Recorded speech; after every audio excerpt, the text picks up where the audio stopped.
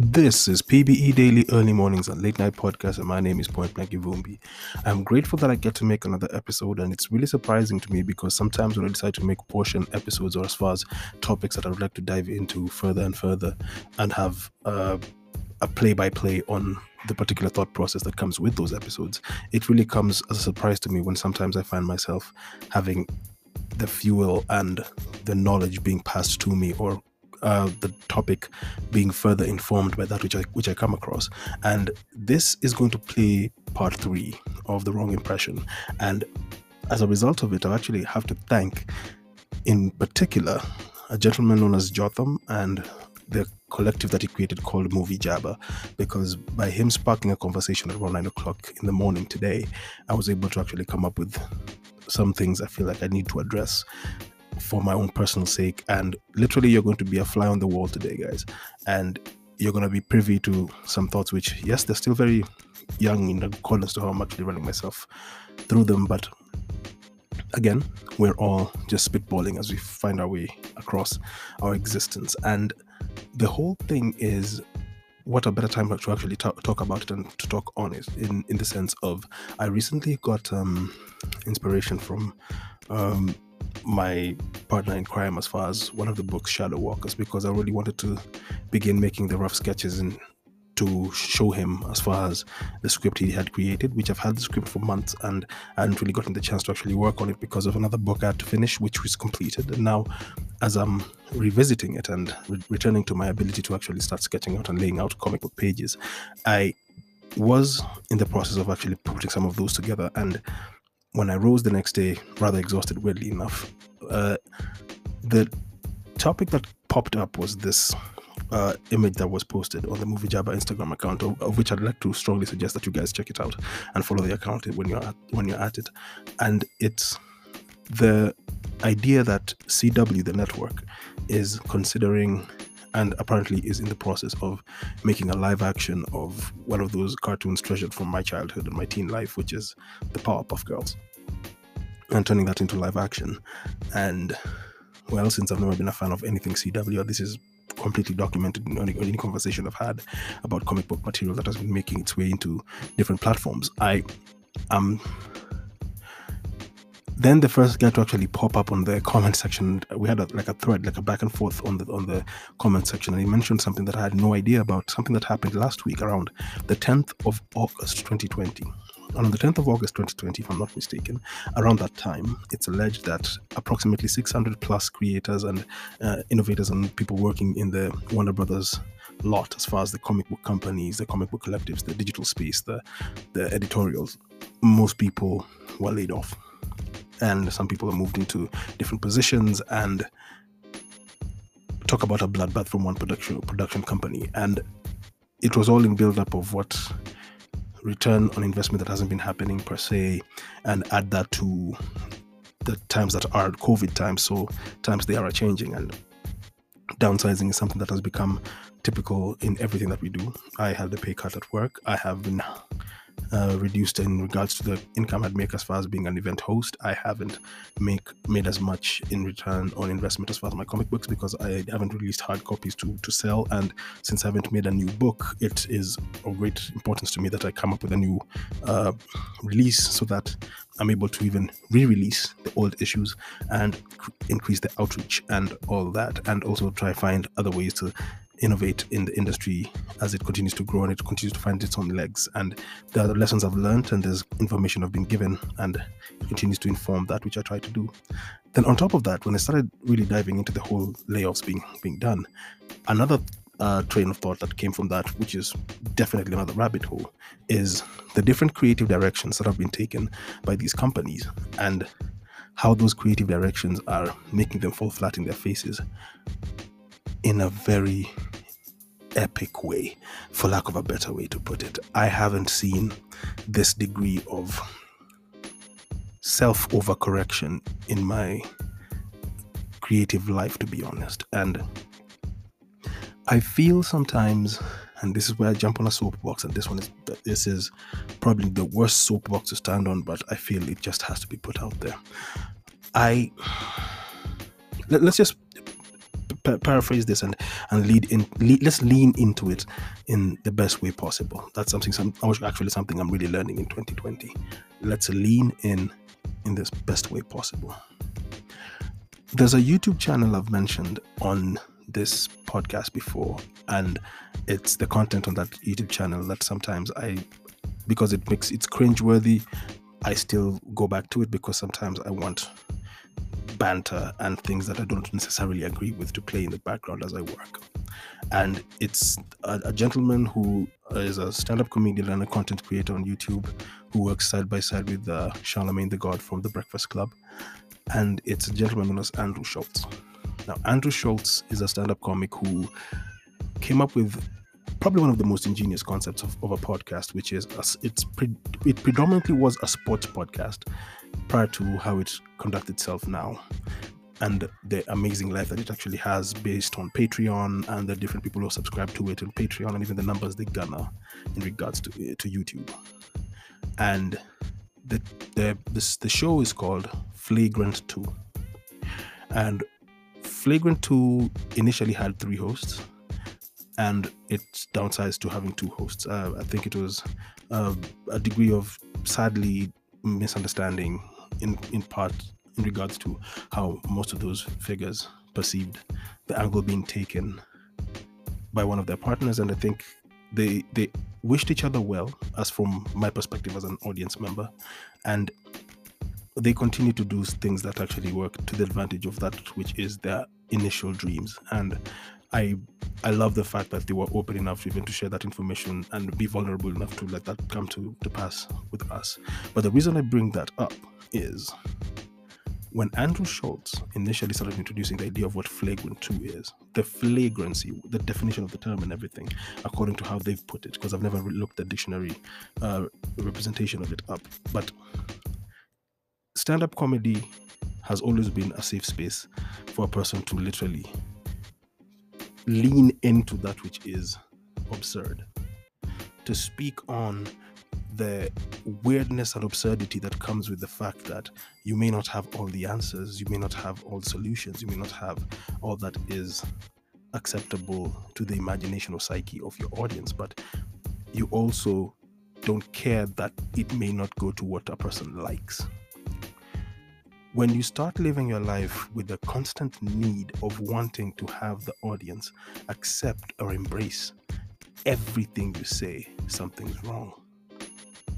Something is very wrong when it comes to that. Flagrant 2 will push the buttons that you know it's absurd to even think in those directions. And because you know it's absurd to do so, they choose to lean into it so you could laugh at how insane it is to actually live your life based upon that which is the opinion of others, and how that opinion has turned into a stance that everyone feels the need to either rebuke, condemn, or get rid of. So it made me start thinking about different people who've faced this kind of tragic existence as far as creator or as far as innovator. I recently put up this post on Instagram story where it simply says, to paraphrase what I said, is like we need to stop replicating or repeating and continue to innovate, because nothing that actually stuck and stayed worth mentioning in our entire existence comes from excessive regurgitation. Days later, I started looking at video clips and images of a gentleman known as Lenny Bruce. I've never really known his stand-up, but he's one of the first people to actually use curse words on stage and push the envelope with the curse words on stage. His life was put in danger because there was a moral high ground that the police and society had, and it kind of tried to gag him, and he became victim to that. It is alleged that he was murdered because of it, but the freedom he created and fell victim because of ended up leading to the possibilities of, say, the voices of people like Richard Pryor being able to say the N-word on stage, and to be very flagrant with how they use it.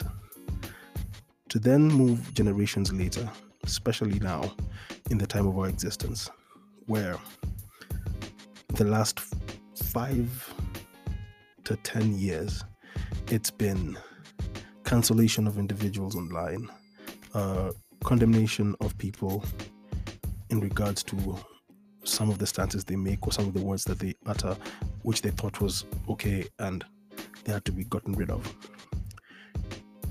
In these specific spaces, the one thing I was glad of is holding accountable the people who used and abused their power, who used and abused the people around them, and the vulnerabilities that they had in order for them to feel like they could suppress, oppress, and mistreat, especially based upon sexual lines.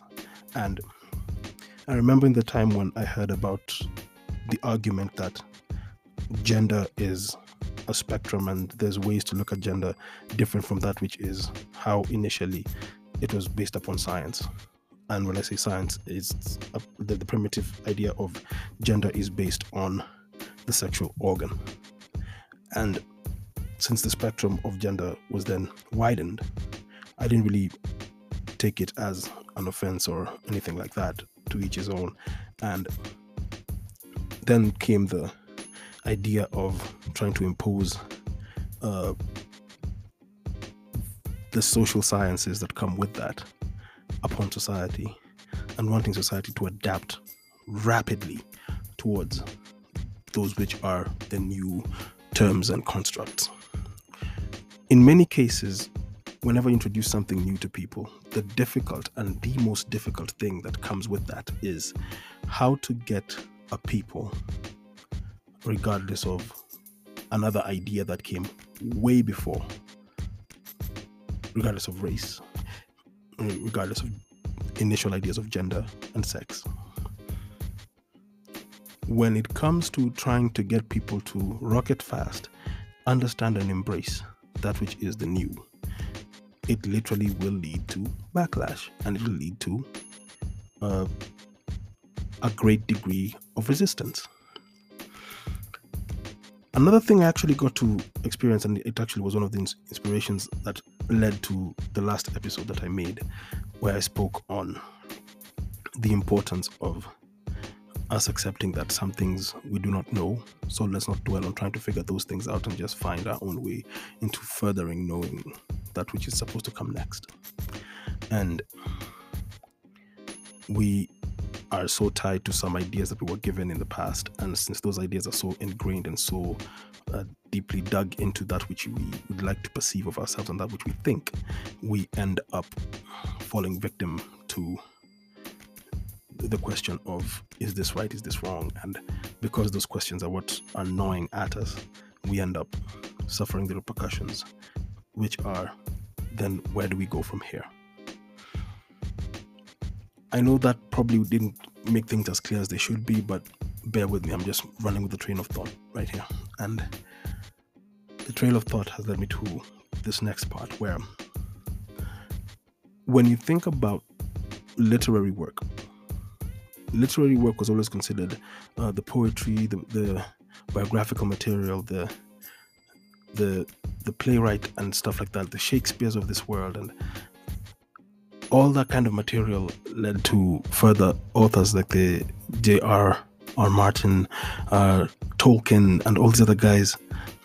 I'm sure the reception that they had initially was probably best suited because fairy tales existed. And I remember wanting to write a fairy tale of my own and still wanting to find like things I could actually tie to and make those fairy tales come to life. But it became easier to try write comic books because the fictitious angle of comic books kind of plants things in more of the 21st century and beyond. And when you're writing fairy tales, sometimes you have to create a whole other universe altogether. And the children's book I worked on, of which I'll say the name of the book once the book is officially published and out, and you can now see the name tied to it, because I'd like to respect the non-disclosure agreement between myself and the author. And once that comes out, I'll be the first guy to blurt out all I want about it over here. Who knows, maybe even do an interview with the author. And that was my first phase or attempt at a black themed or black visual of a fictitious world. So I'm already finding cures for my fear for the fictitious world. And when I look at all that, I start thinking about the problem facing the comic book universe and the comic book world. Forget the layoffs. People are being laid off right, left, and center right now. And my hope is the upswing of that which comes with that responsibility is seen more than the next thing. I'll probably touch on that in the next episode I make. And here's the thing. The comic book world began way before we even thought it would actually be possible. And that was because initially, like, there were certain kind of write-ups that came up in the UK and the civilized world during the industrial age, and those later turned into pictures that sat side by side to create human entertainment, which later became comic books. And I pick up from the idea of comic books. When we talk about the American comic book, we speak mostly about the westerns, the detective stories, the horror stories, and stuff like that. But then the superhero comic, it literally comes towards, I believe, the 1930s. Now, if you know anything about the 1930s, this is the Second World War, and the Second World War, I believe, has ended at this time, and guys are trying to find their way, or the history of it is kind of lost on me, but this is what I can say. Guys were trying to find their own way to use their creativity to motivate people during war and have them feel their spirits should be heightened as they fight this evil foe. And at that time, the birth of characters like Captain America and all came to life, and then the Supermans of this world came in. And when you take a character like Superman, for example, who was created in 1934 and published in 1938, and you take him 2020, there's probably some things we could just decide, okay, we could maintain the arc of that which was and give it the respect it deserves, but then make something new and accept that new titles could sit side by side in the same company. There's a new angle being taken by DC Comics, and it's of trying to sprucing up the Batman universe for the 21st century in a different way. Forget the New 52, even though the Batman New 52, I didn't mind. I actually enjoyed the Batman New 52. Shout out to Greg Couple and the great art he did. And you step away from that and think about the kind of problems that even Marvel Comics is facing. Now, these are two juggernaut comic book companies. If you didn't work with one or the other, you completely couldn't work in the comic industry. So thank God that on my time, when I came into the idea of wanting to even consider being a publisher of comic books, that the company of note was Image Comics. I got into the curiosity of publishing comic books in a time when Image Comics was taking shape. And they wanted to make titles of their own, even though they didn't know exactly how they were going to make it happen. But the cool thing they did was they chose to let the creator of the comic own the intellectual property of the comic book, a model that still works for them to this day. A capitalist company that intends to not to monetize and continue to regurgitate material from the initial comic titles and reintroduce it to different markets to make these different markets make money with them, sometimes will fall short. I was excited to see that HBO Max was given the chance to work with Zack Snyder to finish the idea he had for the Justice League movie. And in my initial research about this thing is there was a big conflict of interest between the Warner Brothers company, which owns the DC Comic Company and the film universe as well, and that they didn't give him the freedom he needed to do and fulfill his vision. And as a result, the product failed. As far as in the eyes of the fan, forget in the eyes of the consumer of comic books, based on they were introduced to comic book characters from the film. So the tail wagging the dog type thing. And one of the people who actually reviews comic books and has been a comic book reviewer forever and a blogger forever stated that it feels sad that right now comic books are seen as the brochure to the film.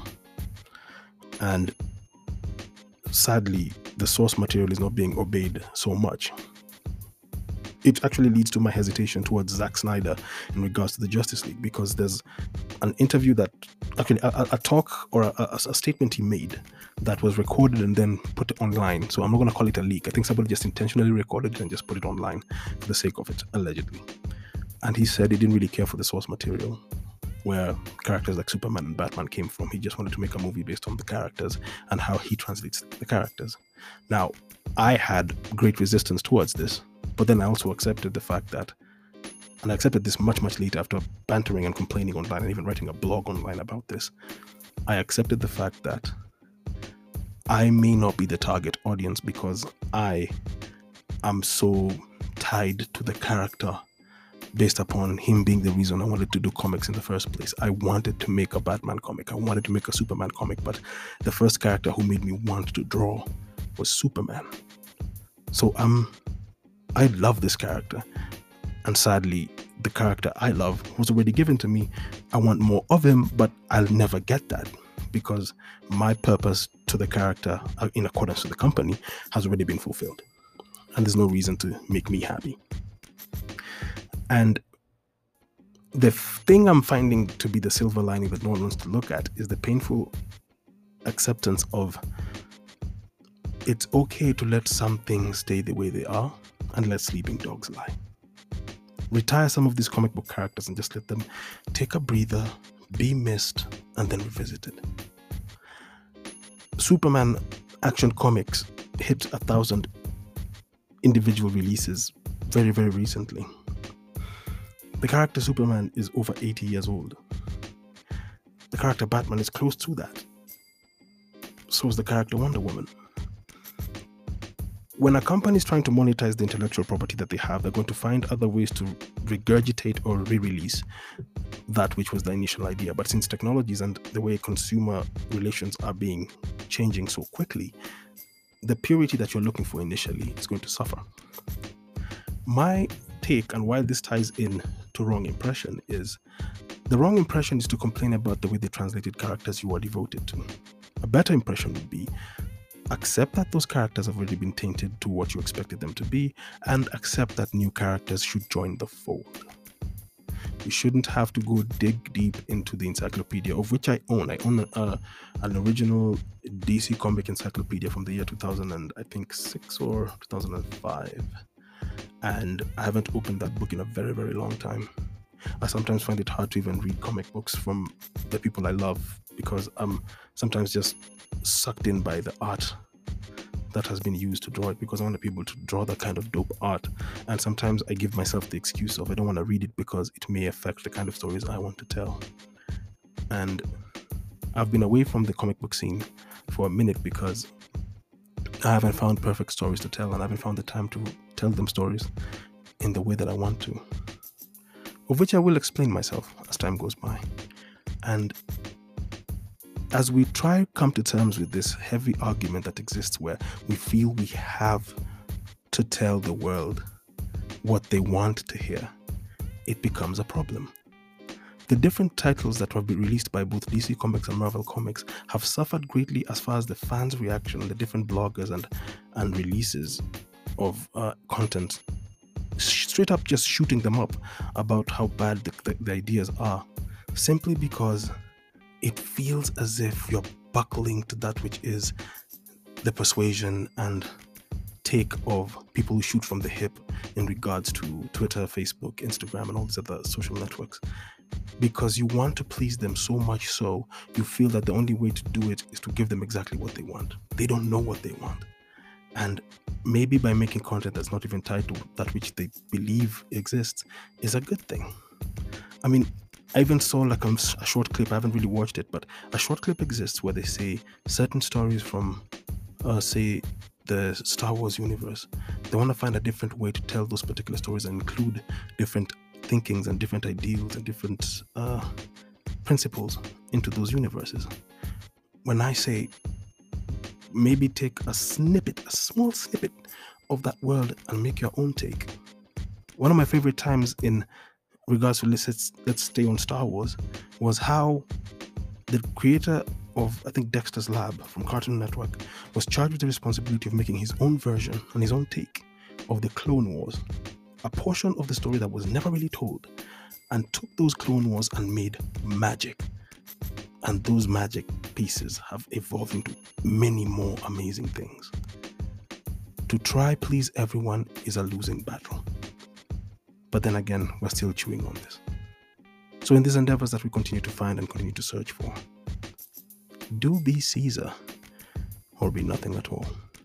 Thank you for your patience on yet another long episode. And as I continue to chew on this one myself, until next time, Uno.